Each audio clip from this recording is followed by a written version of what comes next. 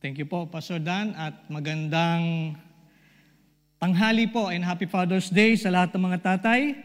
Happy Father's Day po sa aking tatay, Papa, si Pastor Francis Gallega. Happy Father's Day pa, I love you.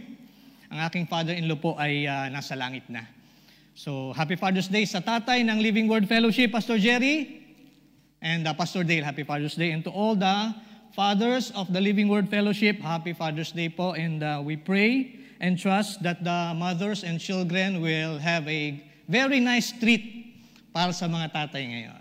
Amen. Thank the Lord for this day. And before we start, tayo po'y manalangin. We ask the Holy Spirit to come and speak to us through this message today. Let's all bow together. Father, we thank you for this wonderful day, not just for the fathers, but for all of us who can come together, sit with our family, do the worship, even not in the physical church. But Lord, we thank you for the Holy Spirit, because you said in your word, 2 or 3 gathered in your name, you are in the midst of us. And Lord, we trust and acknowledge that the Holy Spirit, who is the true teacher of your word, Lord, will teach through your servant today. Open each and every heart, Lord, who will receive your word to be a good soil, Panginoon, sa iyong mensahe ngayon para sa aming lahat. Thank you very much, Father, and this we pray in Jesus' name. Amen and amen. Thank the Lord for this day. Again, once again, Happy Father's Day. We are in the series of Rebuilding Families. So in some couple of Sundays, naumpisahan na po natin ang ating family series in Rebuilding the Families. And it's a great way for me to continue our series in Father's Day time. And before I start, there are 3 important things in life that I believe very important that I've never learned in school. Ano-ano po yan? Love, courtship, and marriage, about relationship. I don't know whether in this time of schooling meron na. But during my time sa school namin, we don't have this kind of subjects. Parenting. I also don't know if by this time may subject na gano'n. And then, how to handle money or personal finance. For me, now, being a father, these are all very important. During my time po, primary time, I have a wonderful time with my own family, my parents, especially my mother, because my father had been working overseas for a very long time. So my mother is very intentional to listen to a Christian radio station, DCAS. And during that time when we were primary, we already have some teaching learnings from the radio station about love, courtship, and marriage and parenting. And then when we reach high school or yung secondary, every Valentine's Day, there are always a love, courtship, and marriage seminar sa church. And same with the Body of Christ in our place in Bulacan. Every Valentine's Day, lagi yan, merong love, courtship, and marriage seminar for the kids, for the youth. So it's a very good way to influence the youth about relationship, about boyfriend and girlfriend. Wala sa school yan, hindi ko natutunan yan. And about money, how to handle money, actually natutunan ko na lang po yan. Intentionally, 3 years after university, working, I don't have savings, may mga utang, yung iba utang sa credit card. Suddenly, I woke up to myself, I cannot go on like this. So I went to the National Bookstore, get a book, grab a book about personal finance, and education is the key. And everything changes. Until now, I thank the Lord for giving me that opportunity to learn. Pero why is this important? Kasi ganito. In the website singaporedivorcelawyers.com, I found out that these are the common reasons for divorce in Singapore. Facts yan, ha? Marrying at a young age, adultery, which falls on the item number 1 dun sa listahan ko. Diba? Marrying at a young age and adultery. One of the reasons of divorce in Singapore. Domestic violence, lack of intimacy, communication, problems, and too much quarrel, which falls on the category of number 1 and number 2. Relationships sa marriage and parenting. And then, financial issues, one of the reasons of divorce in Singapore, falls item number 3. So isipin mo, noon pa lang, iniisip ko na, Lord, how can I learn about these things? Pero ito talaga yung major problems of families and marriages today. So these are the very important issues that we never learn in school, but we need to be intentional in learning. Education is the key po for all these issues of life that we may literally. So if we will not take time to study and learn about these things, we will end up following up the way how our parents and other people do it. If you are blessed like me, I am blessed with parents who are very intentional in giving advice in this matter, then okay, you have a certain standard to follow. Pero if you are not blessed with this kind of family, education is the key. We need to take time to learn. Ang dami pong a lot of good resources now that we can learn. And we thank the Lord for the Living Word Fellowship. We have Pastor Clem, the late Pastor Clem, coming over. Our pastors are sharing about this. We have last time the 700 Club ministry have come here to teach us about this subject. So we thank the Lord for that. Tips for the children. Okay? Ito, inside the house na lang, you can find the answer to that question sa loob lang ng bahay. Children, your parents are the ones who is your best source of wisdom and advice regarding this matter. So I advise children to take time when you're sitting with your parents, ask questions about life. Ask questions about the relationship. Ask questions about money matters. They are the best people who can give you good advice on this matter. And ganon din sa parents. Ano po? Ganon din sa parents. Na when you're sitting together with children, talk about life. Share all your experiences, good and bad, with their lolos and lolas growing up together. The hard times and the good times. And it will make an impact to your children. Believe me, it will make an impact with your children. I miss my lolo and lola. I always ask them about life when I was staying with them. And praise the Lord. Our topic for today, engaging the family. Engage means to attract, to hold, to come together and interlock. To bind, it means to do something, to take action, to involve them to something, and to influence them. Now, tanungin niyo po if you're sitting with someone, ask them, are you ready to engage? Yeah, I know the answer is yes. So, why is it important to engage the family? Okay. I've always heard this in all of the marriage and parenting seminar. Gasgas na po ito. No amount of success can compensate for failure in the home. Kahit whatever success you have in life, but if there's a failure in the home, that success cannot compensate. So let's take this seriously. The most important things in life below God, next after to God and the most important thing to our life is our family. That is the reason why we have overseas Filipino workers. Like my dad, I am a second generation OFW already. The reason is because we love our families. And for the new families, 10 to 20 years from now, how is your family? Kumusta po? How is your children maybe? 10, 20 years from now. Somebody once said, a truly rich man is someone whose when his child have grown up, will still run into his arms even though his arms are empty. So these parents, this father would have been very, very good to their children, that even though he's old, he don't have anything to offer anymore, but his children will still come, visit him, spend time with him, loving him. This is a truly rich man. So why engaging the family is important? There's a sad story in the Bible, in the account of 1 Samuel, kadugtong to nung tinuro ni Teacher Salvi noong Mother's Day.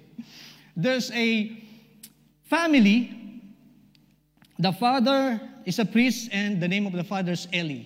The two sons of Eli, Hophni and Phinehas, were the priests of the Lord. So, yung two sons are priests, Hophni and Phinehas, and they are a family of priests. And in 2 Samuel 2, this describes the two sons. Now, the sons of Eli were worthless men. They did not know the Lord. Question po, Brother Bong. Ano yung tanong mo? How can it be that they are priests but they don't know the Lord? Kasi that's what the Bible says. Paano nangyari na pari sila, they are priests but they don't know the Lord? The answer, they have religion but they don't have relationship with the Lord. Okay? Eli was so busy ministering and he neglected his duty to his own sons.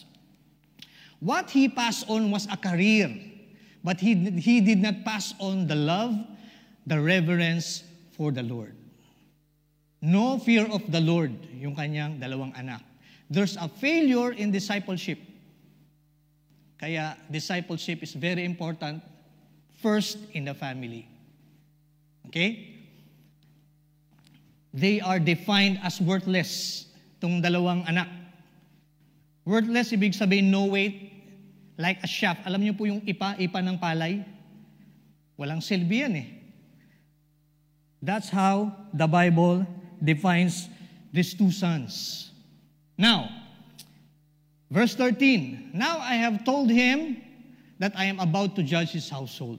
This is the judgment now, the household of Eli. For the sinful behavior which he knew, alam niya eh, was happening because his two sons were bringing curse on themselves, dishonoring and blaspheming God, and he did not rebuke them. Okay, tumbok na tumbok, di ba? And this is the word of the Lord to Eli, the father. So they're ending God's judgment. Eli, Hophni, and Phinehas died a tragic death. What's the topic for today? Engaging the family. And our text for today is Ephesians 6, 1-4. Let's read all together. Children, obey your parents in the Lord, for this is right.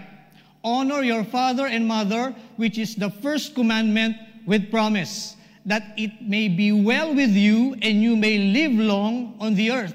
And you fathers, do not provoke your children to wrath, but bring them up in the training and admonition of the Lord. May the Lord bless the reading of His Word. So Paul's writing to Ephesians, he's teaching the believers about how to live being filled with the Holy Spirit, meaning being controlled by the Holy Spirit.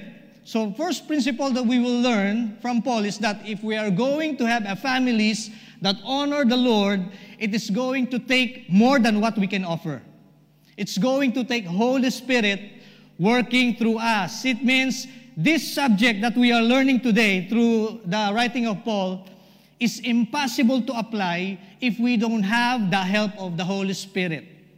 Ano po? Even we learn about these things today, but without the power of the Holy Spirit, this is impossible to apply in our families. The result of being filled in the Holy Spirit, according to Paul, is we will submit one to another. The Bible says wives will submit to their husbands. Husbands are loving their wives. Children are obeying their parents. And parents are bringing oversight. They are caring. They are looking after to their children. It affects how we live our life in the home. To be a Christian at home, it's going to take us and the Holy Spirit working together because we cannot do it on our own. The book of Ephesians chapter 6 begins by speaking to us concerning obedience. Children, obey your parents in the Lord.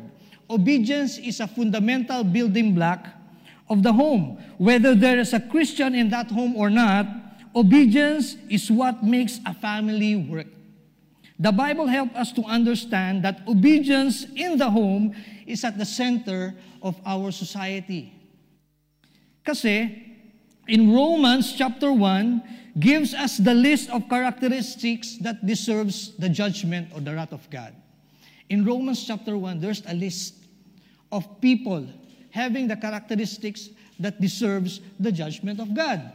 Together with immorality, together with blasphemy, together with immoral sin. But part of the list, it says, Romans 1:30, obedience to parents. In 2 Timothy chapter 3, Paul is writing to Timothy and he's describing a culture that's going to be on this earth when Jesus Christ comes back on the second coming. So sabi sa Bible, when Jesus Christ comes back on the second coming, it will be like a day of Noah. Right? And there comes again the list that we have in the 2 Timothy, and part again of that list which says, 2 Timothy 2:3, disobedient to parents. So it's very important. So what we do in our homes is creating a society we live in, because society is made up of many families. Jesus is our best example of obedience. In Luke chapter 2:51 says, then he, Jesus, went down to Nazareth with them, his parents, and was obedient to them. Jesus was obedient to his parents. He is our best example during his youth, that he was obedient to his parents. So Paul is giving us 4 reasons why children should obey their parents. Again, mommy and daddy, ask your children, are you ready to engage?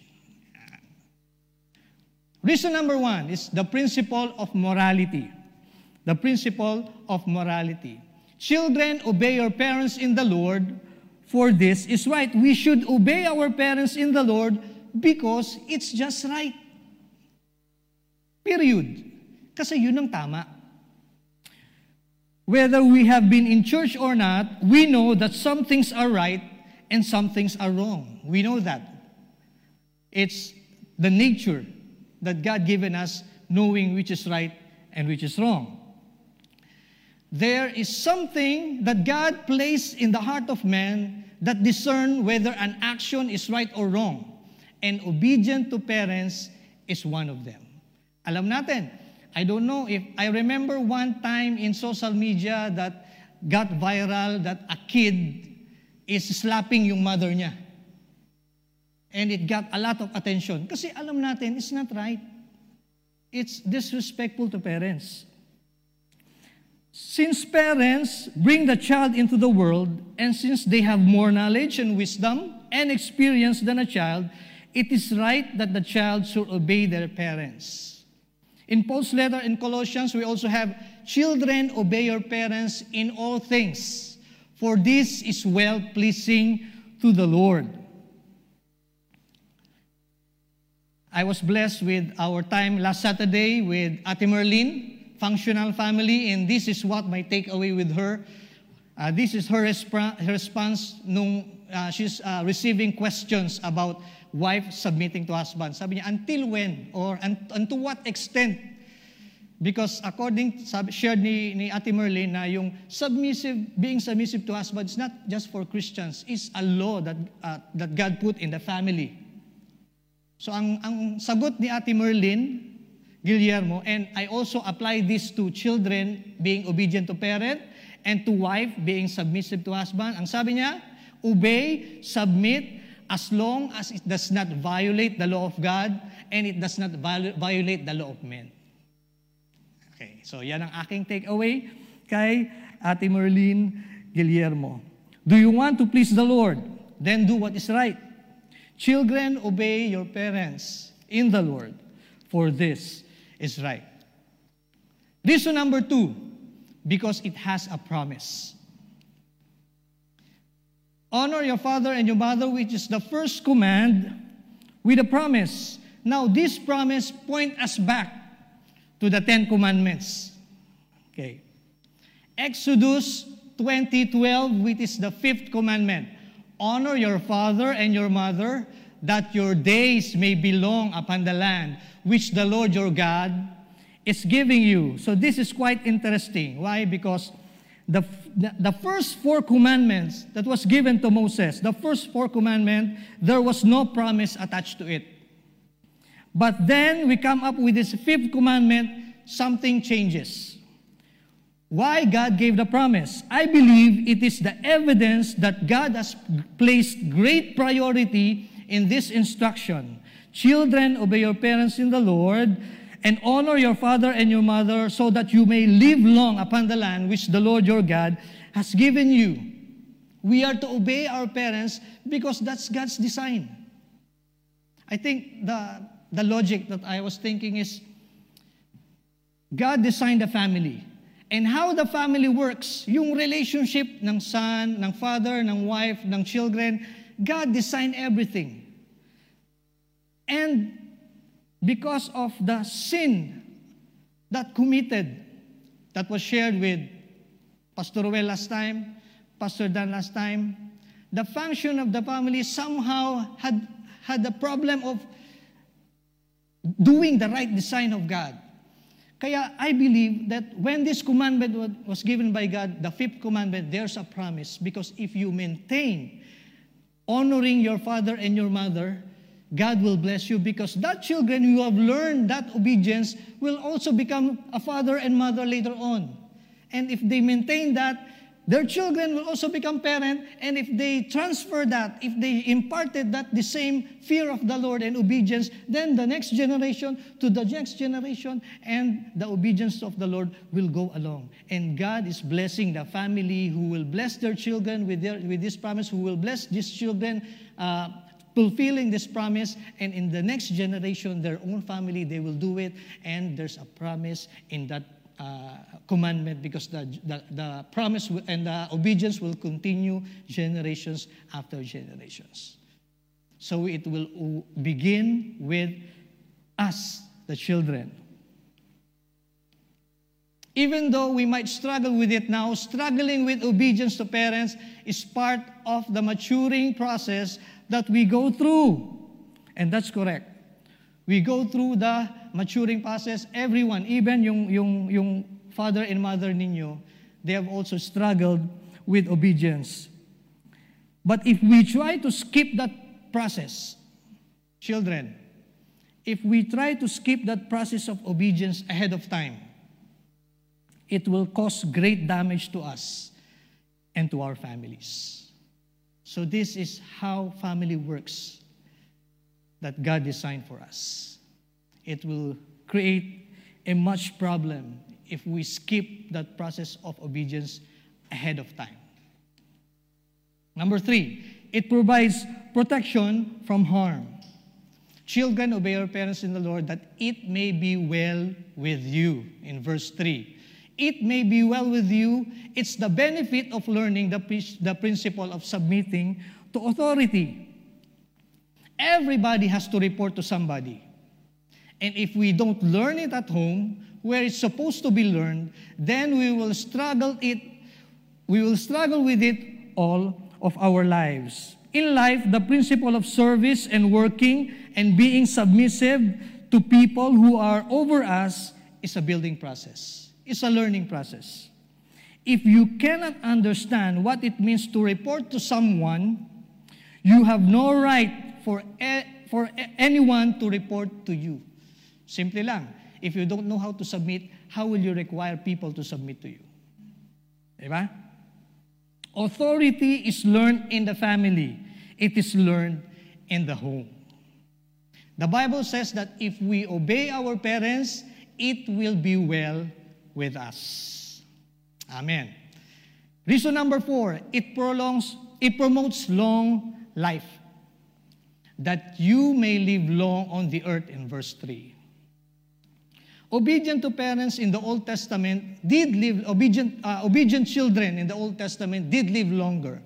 And discipline in a child's life usually promotes good health. Now, may tanong po ulit ako, Brother Bong.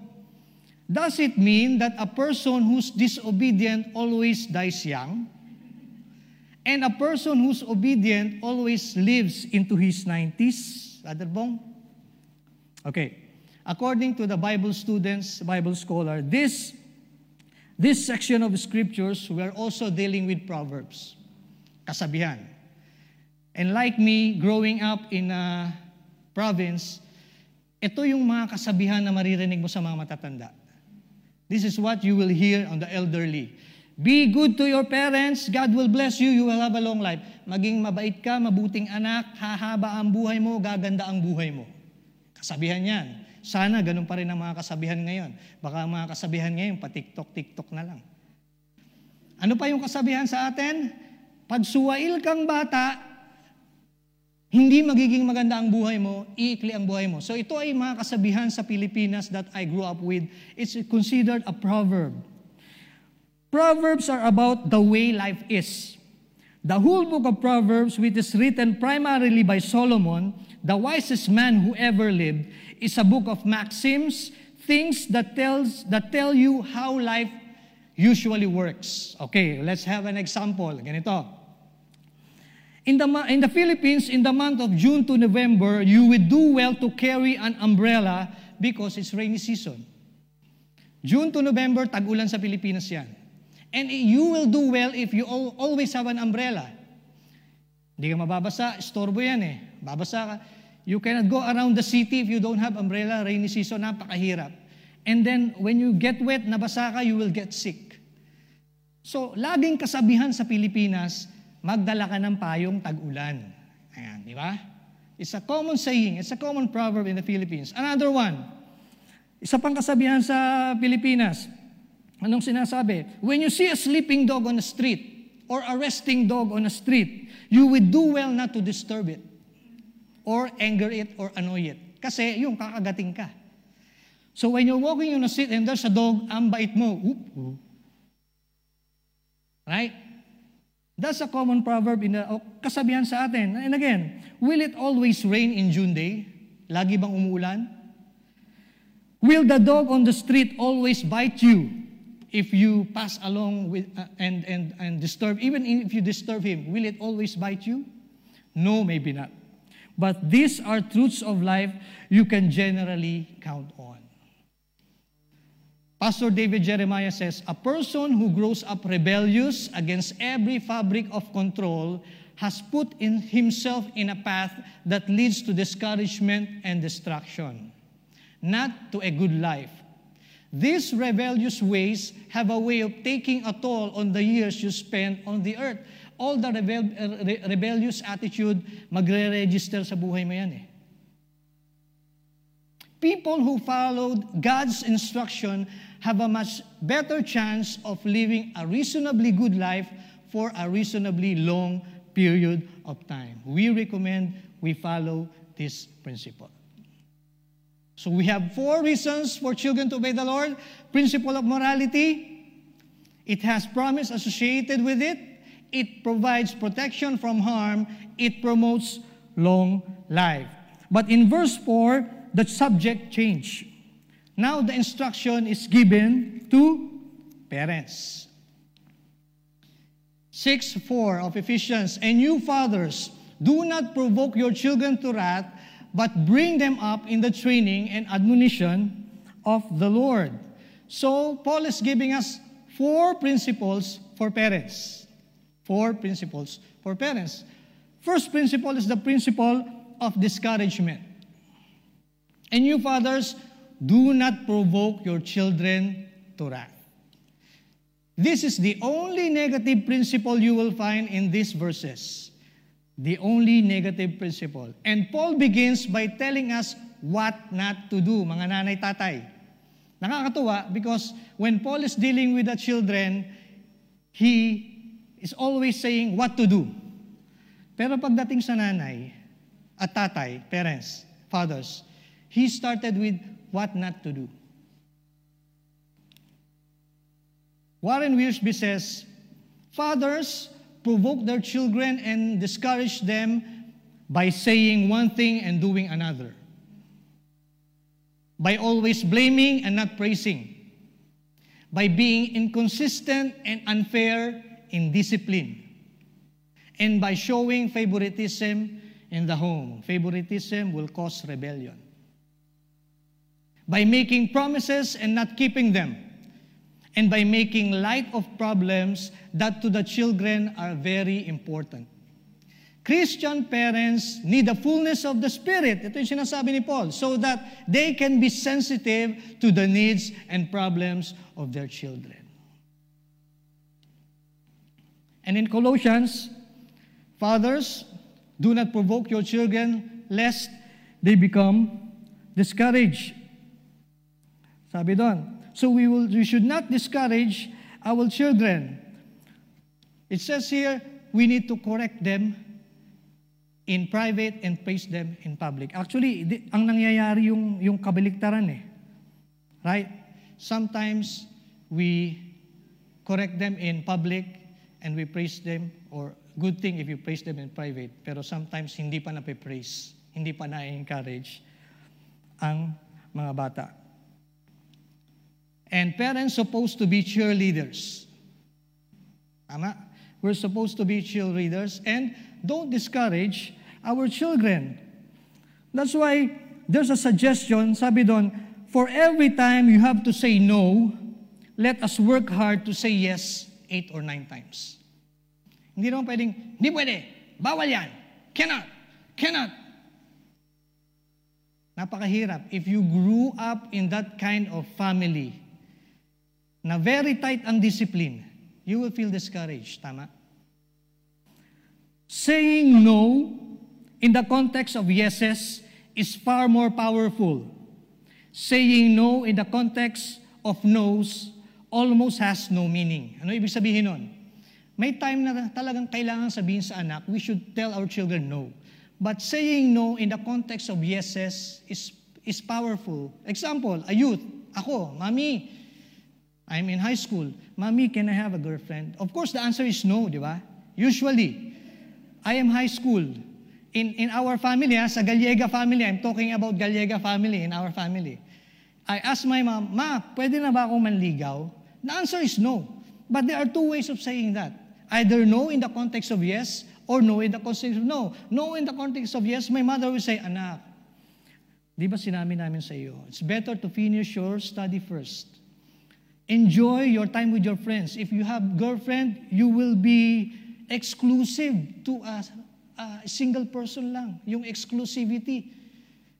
Di ba? Tapos, you have the risk of either you go to premarital sex or wrong relationship. So, ang daming risk. Papaliwanag yan. This is no in the context of yes. And then, the parents will tell na, may pwede namang yes eh. Anak, the yes part is when you're ready. Because the Bible says that boyfriend and girlfriend is preparation for marriage. Then if you are not prepared for marriage, huwag ka muna mag-boyfriend and girlfriend. Again, Gallega family po. Ganito ang usapan namin sa pamilya. I don't know now in your own family. But that is the no in the context of yes. Yung yes, darating din. And it should be explained heart to heart with the children. Pero yung no in the context of no, that almost has no meaning na sinasabi dito, yung no, ang bata-bata mo pa! So you end up the conversation, the children will walk away discouraged.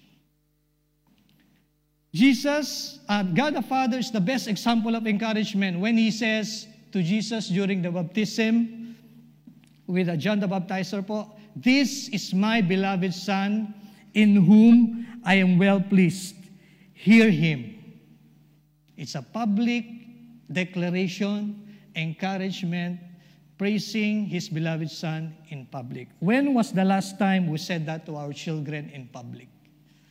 Ano po? I pray, I trust that we always praise our children publicly. Principle number 2, principle of diligence. Bring them up. And you fathers, bring them up.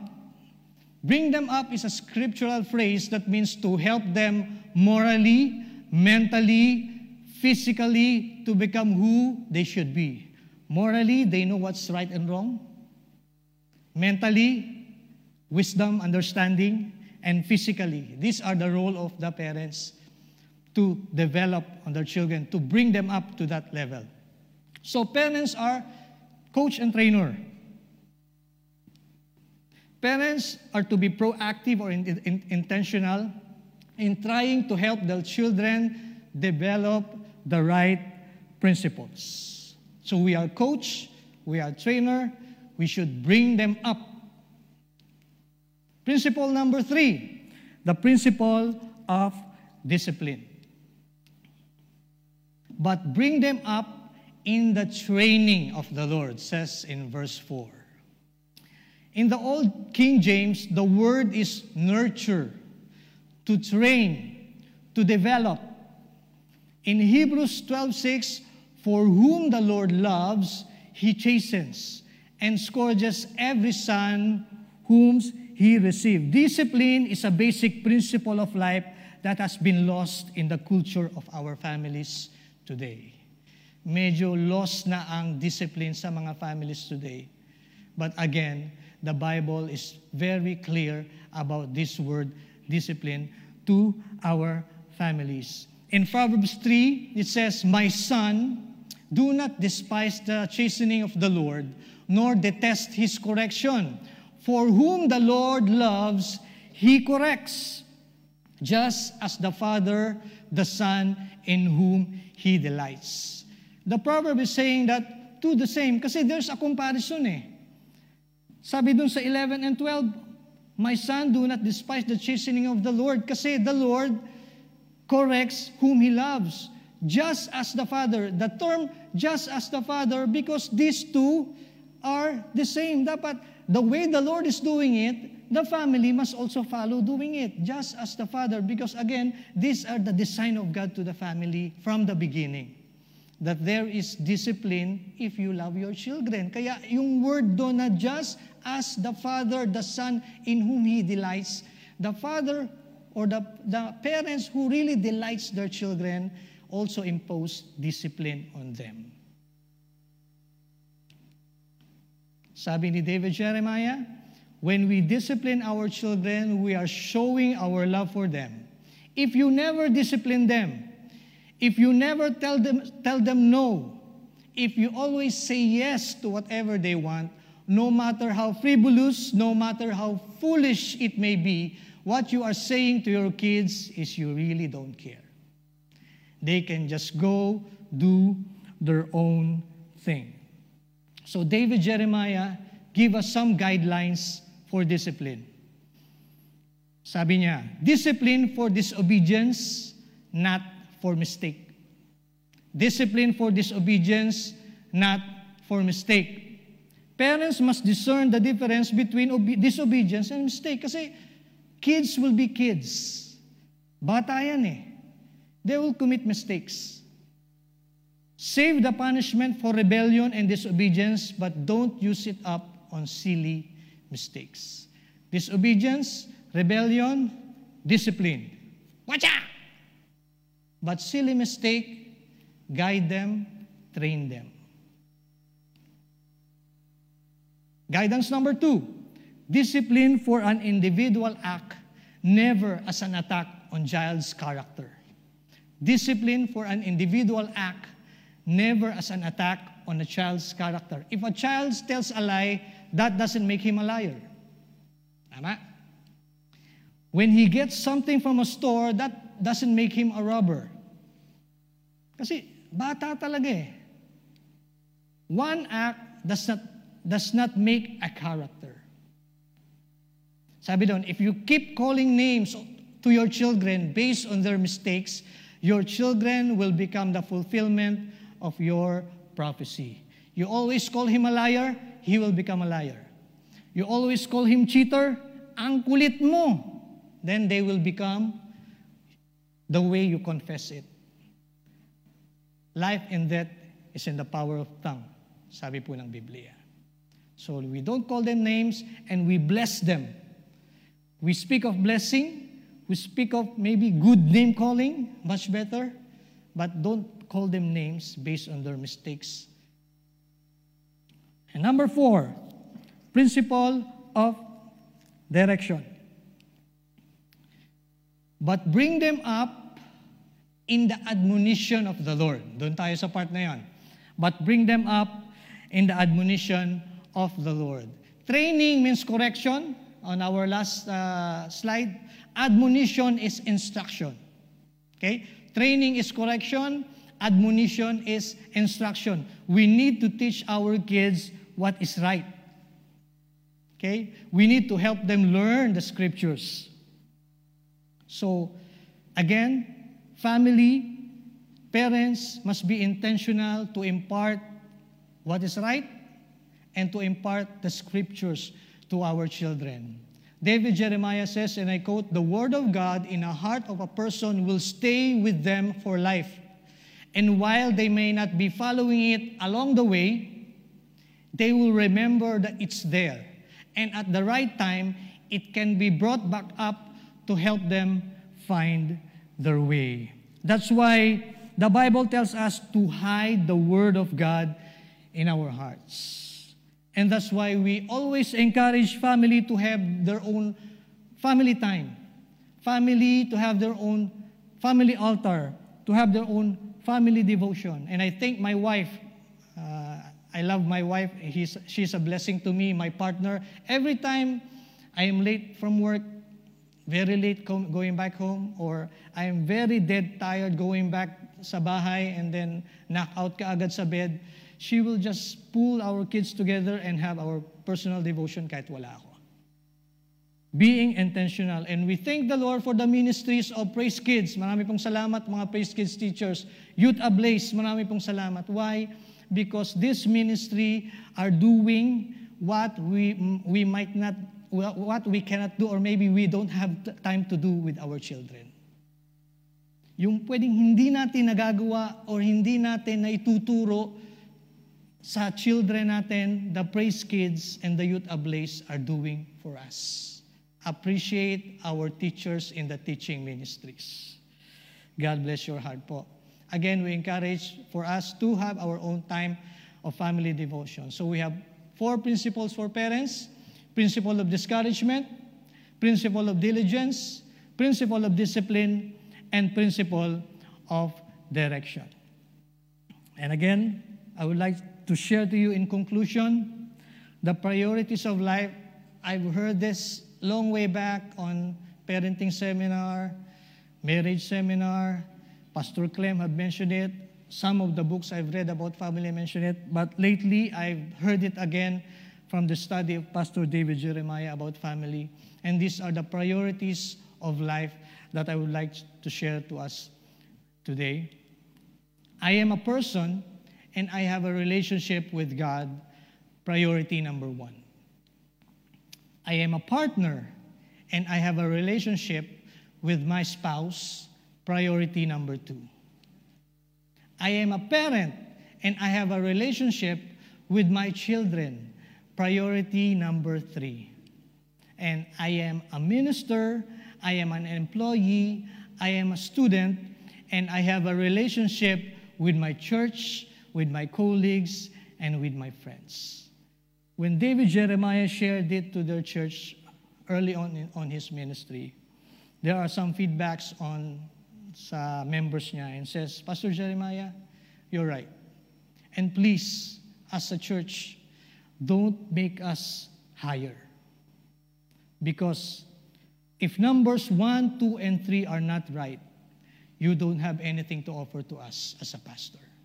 And totoo naman yun. If priority number 1, 2, 3 are not right, it's very hard to function on item number 4. And I will end up with my favorite quote from Charles Swindoll regarding family. It's never too late to start doing what is right. Our topic for today, engaging the family. Let's start engaging our family. And this is possible if you have Jesus in your heart.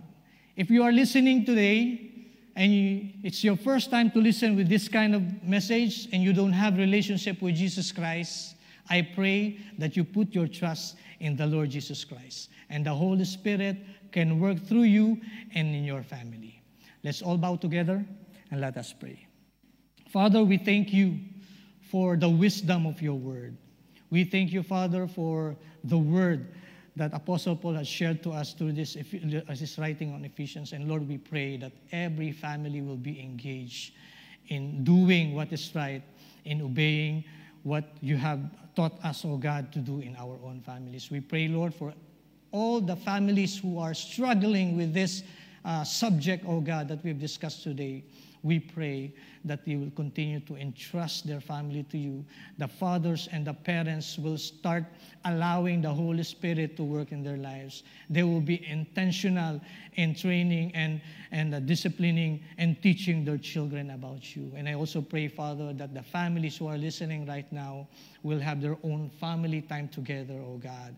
The word of God, which is preached to every children, will not return to you void. And that's what your word says, oh God. And we pray that every family, fathers and mothers, will be intentional to disciple their children, that they will follow the word of God in their hearts. And Lord, we pray that you will bless every children, that they will also obedient to you. Lord, we entrust to you the families of the Living Word Fellowship. We entrust to you our families, Lord.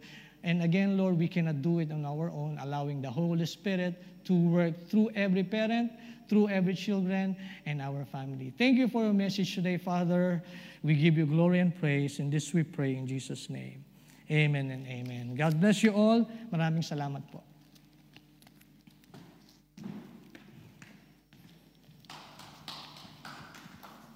Thank you, Brother Bong, for that wonderful message. It's not just for fathers, but I believe it's also for children and for spouses and for the entire family. And I hope you had so many takeaways from those things. As we end our online worship service, let us receive the Lord's benediction. Finally, brothers and sisters, rejoice.